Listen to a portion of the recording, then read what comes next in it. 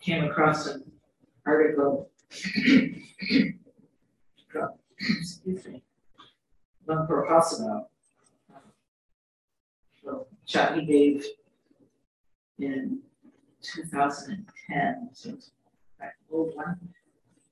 So I can't give a reference to it or guide you to it, but it was called Gratitude. So if you Google gratitude, I love Hasano.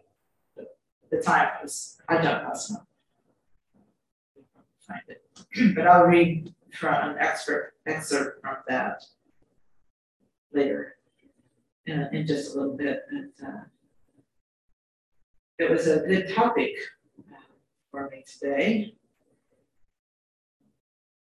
I came very early this morning and Googled that topic and came up with this. Yesterday we had a dozen people that showed up to help do some cleaning and popped in and out. And I don't know if you noticed, but the center looks beautiful, both downstairs and upstairs and bathrooms, and even the little chandeliers are cleared of bugs. After 2.5 years of not having a group, having many people here, we had quite a nice collection, a diverse collection of bugs. Not a nice collection of volunteers.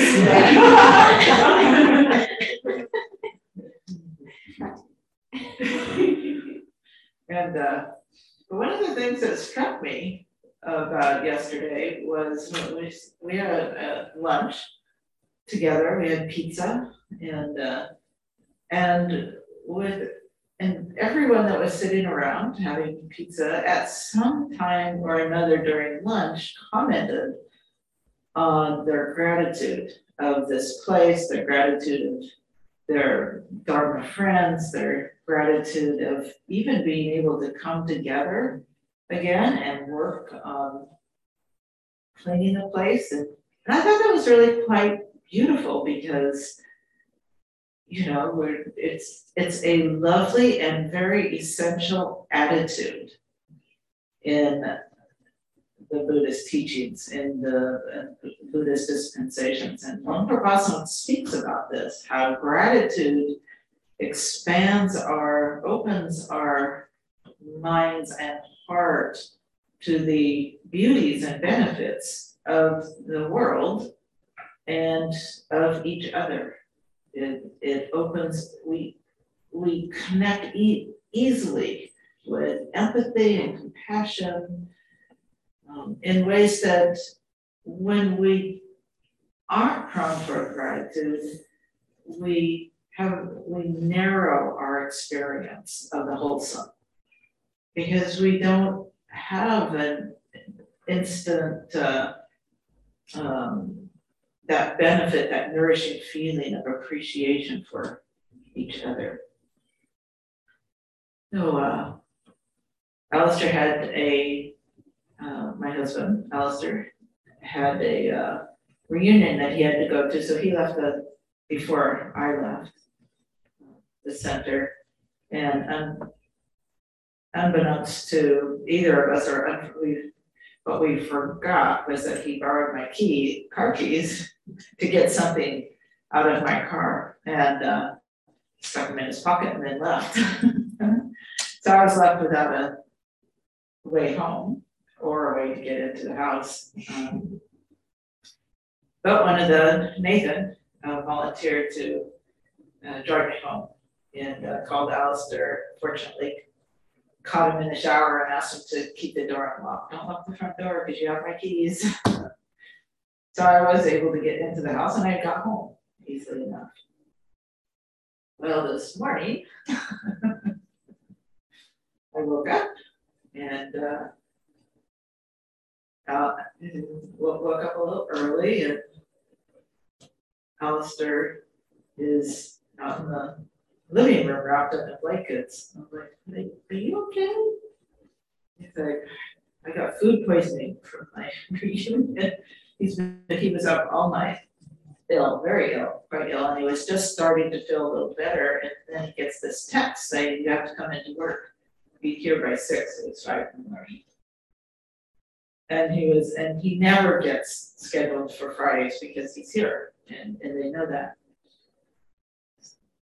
They know that because when he took this job, he told them, my wife is a pastor, so I need to go and be present to support her work at the center every Sunday. So he's never been scheduled for Sunday before. For some reason, he got scheduled. They think we're Christian. I didn't bother telling them. Nobody understands what a Buddhist pastor is. So anyway, so he's sitting there with stomach cramps and having to go in, and so I'm like, don't worry about going into the center, we'll figure something out. So he gets dressed and goes in, and I drop an email to Sarah and say, I don't know that you're even gonna pick this up, but if you can come in and help us run the Zoom, that would be good. If you can't come in, don't worry about it. If you don't even see this, don't fret. I'll run it and Jessica can teach. But I got an email back real quickly saying not coming in, and no hesitation whatsoever. So instant. So I got to feel what Dr. Vipassana was talking about. This instant sense of gratitude feels really good. It opens the heart. You get nourished from the wholesomeness of others if you're open to it. And gratitude will allow you to take in this and be nourished by other people's goodness. So I'd also had dropped Jessica an email saying, I just realized Alistair had to go in, gave himself whole layout. It's been a very confusing morning, crazy morning. Alistair is sick, but he got called into work. He's gone, and I just realized I don't have a car to the center. But I'm going to use Uber. I'll get down there. Sarah's coming, and she just writes back and says, "Oh my gosh, that is a crazy morning. What can I do to help?" And yeah, all right, just like. Immediately, the sense of gratitude. It's so beautiful to have people in this community like Sarah and Jessica and all the people that came yesterday that just are there without hesitation to be supportive. It's and I got to feel this lovely. I got nourished yesterday because of people's gratitude. I got to feel gratitude for them. I got to feel gratitude again this morning and be nourished by, the generosity of my community, of this community I'm involved with. It's really quite beautiful. I want to share an example of how a person's attitude can be a beautiful benefit to others just because of their tendency toward gratitude. This is an example that I give of Vipassana. So talk about somebody's skill in the development of gratitude. So there's only 2 people besides Alistair and I who know this story.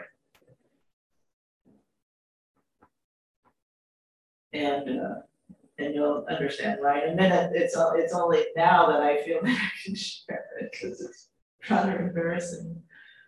But so Luang Por Vipassana was up many months ago, last summer. And Alistair and I were had the good fortune of picking him up from the airport when he arrived. So he had to make a quick jaunt out of town, and then he came back, and his plane wasn't coming back in until 10:30 at night.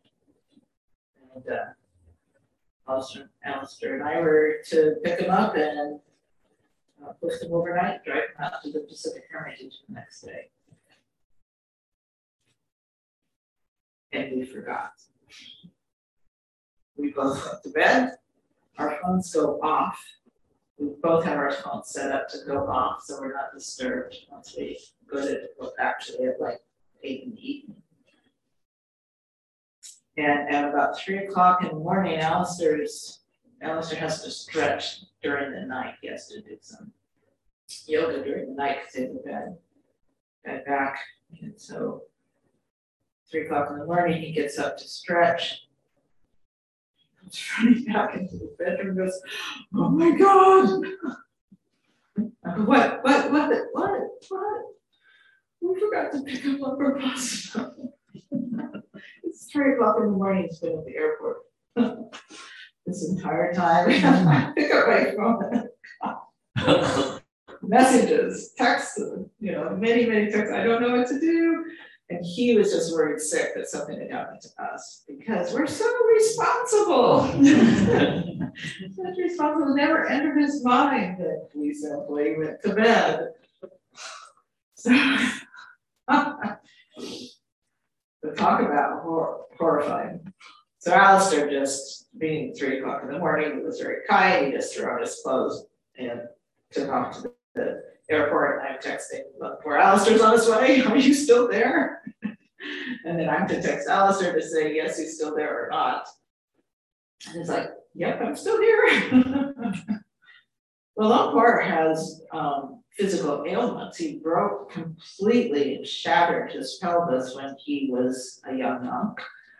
And as he gets older, is suffering some of the consequences of once having shattered his pelvis. And so for him to be sitting in an airport for all these hours, I know it's going to be quite painful. He never mentions it. And so Alistair picks him up, gets him home, and Lamport was just walking back and forth by the doors where you first walk in. Alistair found him right away and greeted him.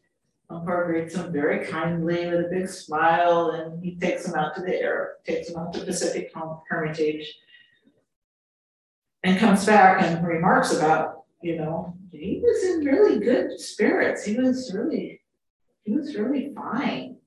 But of course, Alistair is still feeling embarrassed by this, but not feeling guilty. And so I wrote Lumpur Pasano that day, the next day, or whatever, I guess it would be that day. And to apologize and offered a 2-hour massage to help his body recuperate. And he gladly accepted that. And so I did a little searching, I hired somebody, and that person never showed up to give him his massage. And I didn't know that until checking in with him about a week later, and he's about ready to go back down to the bike.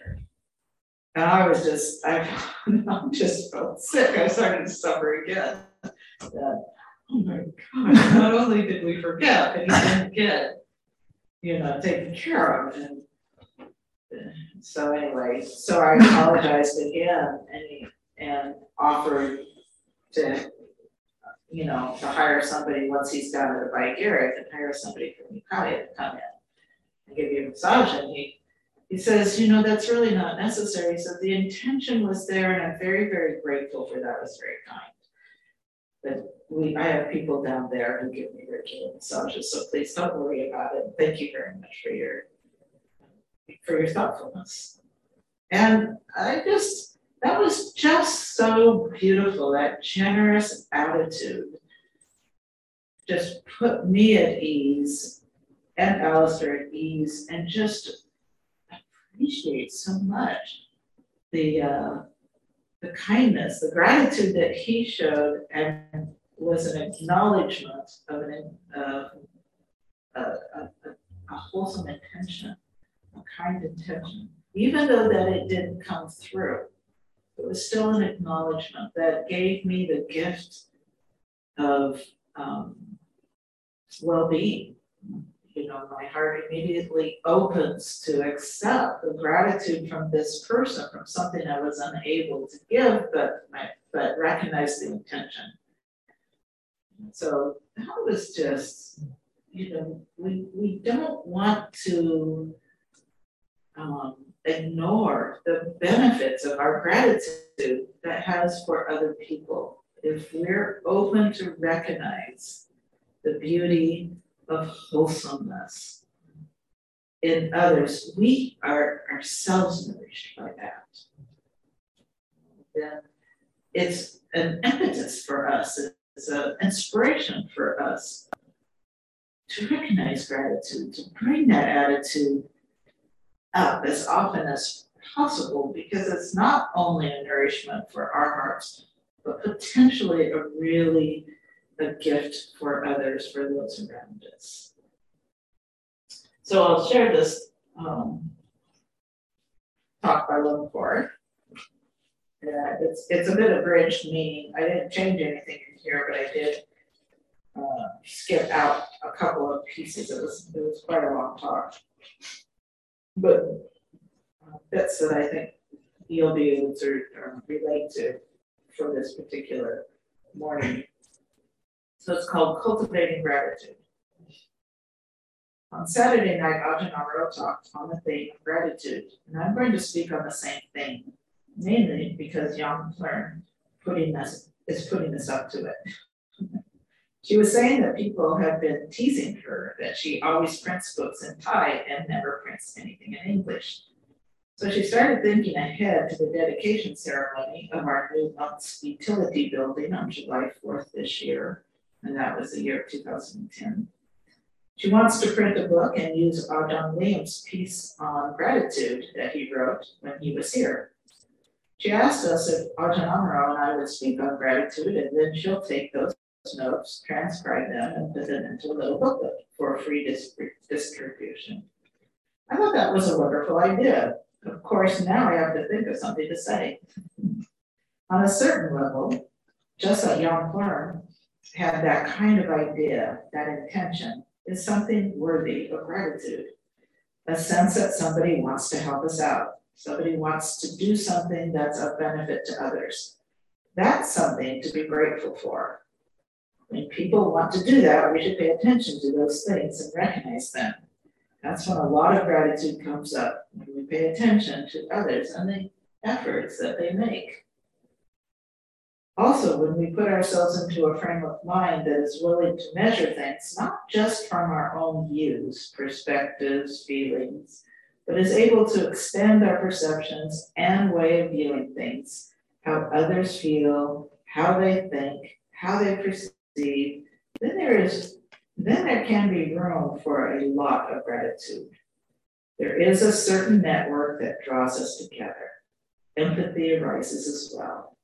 There can be a lot of gratitude that comes into the heart when we're able to really extend ourselves beyond our own feelings, our own biases, our own perspectives. That is actually a very important thing to reflect on, because so often we tend to get caught up in how we feel, how we like things, what we dislike, what we want, what we don't want, and we measure the world, measure ourselves, and measure others from that perspective. Inevitably, that ends up being very limiting, very cramped and crowded. If we follow this attitude, it's easy to drift into negativity or just not to experience a sense of expansiveness in the heart. And that doesn't give much room for gratitude. There's something that I read not long ago, a book by Robert Wright, The Evolution of God.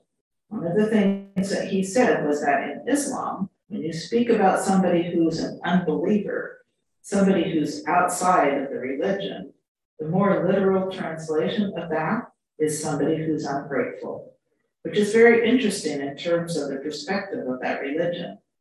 I didn't get the whole context because I don't know enough about Islam, but it was a very interesting perspective for a world religion. It was interesting to see how they look at what is the criteria for somebody who is within the religion. That when somebody is a non-believer, that means a person who is not grateful. it's a very human experience in the sense that for somebody to cut themselves off from something depends on the inability to experience gratitude. It cuts one off from someone, it cuts one off from something very important, something that is the lifeblood of one's humanity. So that's an interesting little fact that is worthy of reflection or taking note of. In reflecting on gratitude, there's a perspective created, a way of turning the mind away from negative and mental states. The tendency we all have is that if we reflect on things, it's easy to get caught in the negative. But in the way the Buddha has us investigating things, you can look at that, which is the drawback or the painful aspect of something. But you can also look at what is the benefit, what is the upside. You can reflect on things in this way. There's a discourse where the Buddha talks about the impossibility of realization for someone who is without gratitude, or we may say someone prone to stinginess. It's not stinginess about material things so much as a narrow approach to experiencing the world. Without relinquishing this quality of stinginess, the mind is not able to experience first jhana, second jhana, third jhana, fourth jhana, stream entry, etc. The mind is not able to enter those more settled states of concentration or be open to insight and penetration.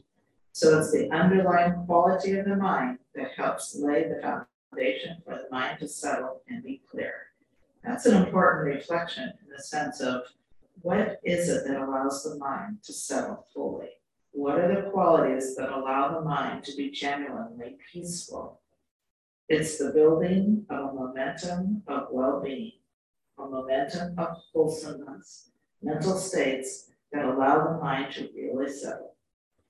Of course, gratitude is a powerful quality that allows the mind to be bright, and we can reflect on that as we sit down for meditation. We cross our legs, get ourselves set up, get our posture upright, and rather than going into minding the breath immediately, we reflect, what do I have to be grateful for? There's a different quality of the mind that arises when we turn the mind to review and reflect, what are the things that are worthy of gratitude? What are the occasions where others have helped me? What circumstances have been favorable? I just thought that was really timely and really, really lovely. Look at gratitude as an expansive attitude, an attitude that opens us up to the wholesomeness within and without. So taking Lumpart's encouragement, maybe spend time the next time you sit down to meditate and begin before going to the breath or the body or whatever it is that our meditation objects is. Begin with, just try this on. What do I have to be grateful for? I know today I have an awful lot to be grateful for. And I'm benefiting from it. And I hope that you are too, or find things to benefit for, to be grateful for. So with that, thank you very much for joining us today. And I'd like to open it up. Maybe Jessica, if you have anything you'd like to share, and we'll open it up. Yeah. Just two things. One is that we have that book. Yeah, we have that book downstairs. Oh, we do. What book is it? So it's called Gratitude. And yeah, and and it's a collected. So it's collected. Lung Perlium and Ajahn Sumedho and Ajahn Vipassana and Amaro and Jayasaro and I know that because it's been a book that's informed my whole practice, my whole spiritual life. Actually, people come and they ask me, can I get a book about, Ajahn Chah? How do I practice meditation? Here, I'll show you the books. And I always say, okay, yeah, And if you really want to practice, take home gratitude. So if you're interested in a collection of essays on gratitude, I believe we have quite a few copies actually. It goes out of print occasionally, and then I get. Then we need more. And then just, the other thing about that text this morning I got your text, and I sort of went through the list of offering, like, okay, what can I offer to do? Can I offer a ride? Can I offer to teach? Or can I offer to what, And then I was like, no, how can I help? Yeah, it was really lovely. How can I help? And I learned that from a friend. I don't know why I had to learn it from a friend. But I have a friend who has a habit of walking into a room, almost any room she ends up in, I hear her say, how can I help? As soon as she walks in and things are happening, she's, how can I help? And I like that. I like the feeling of that more than sort of sometimes it helps to make a specific offer, but actually when you're open, then how can I help? Gives an expansiveness to the offering. So.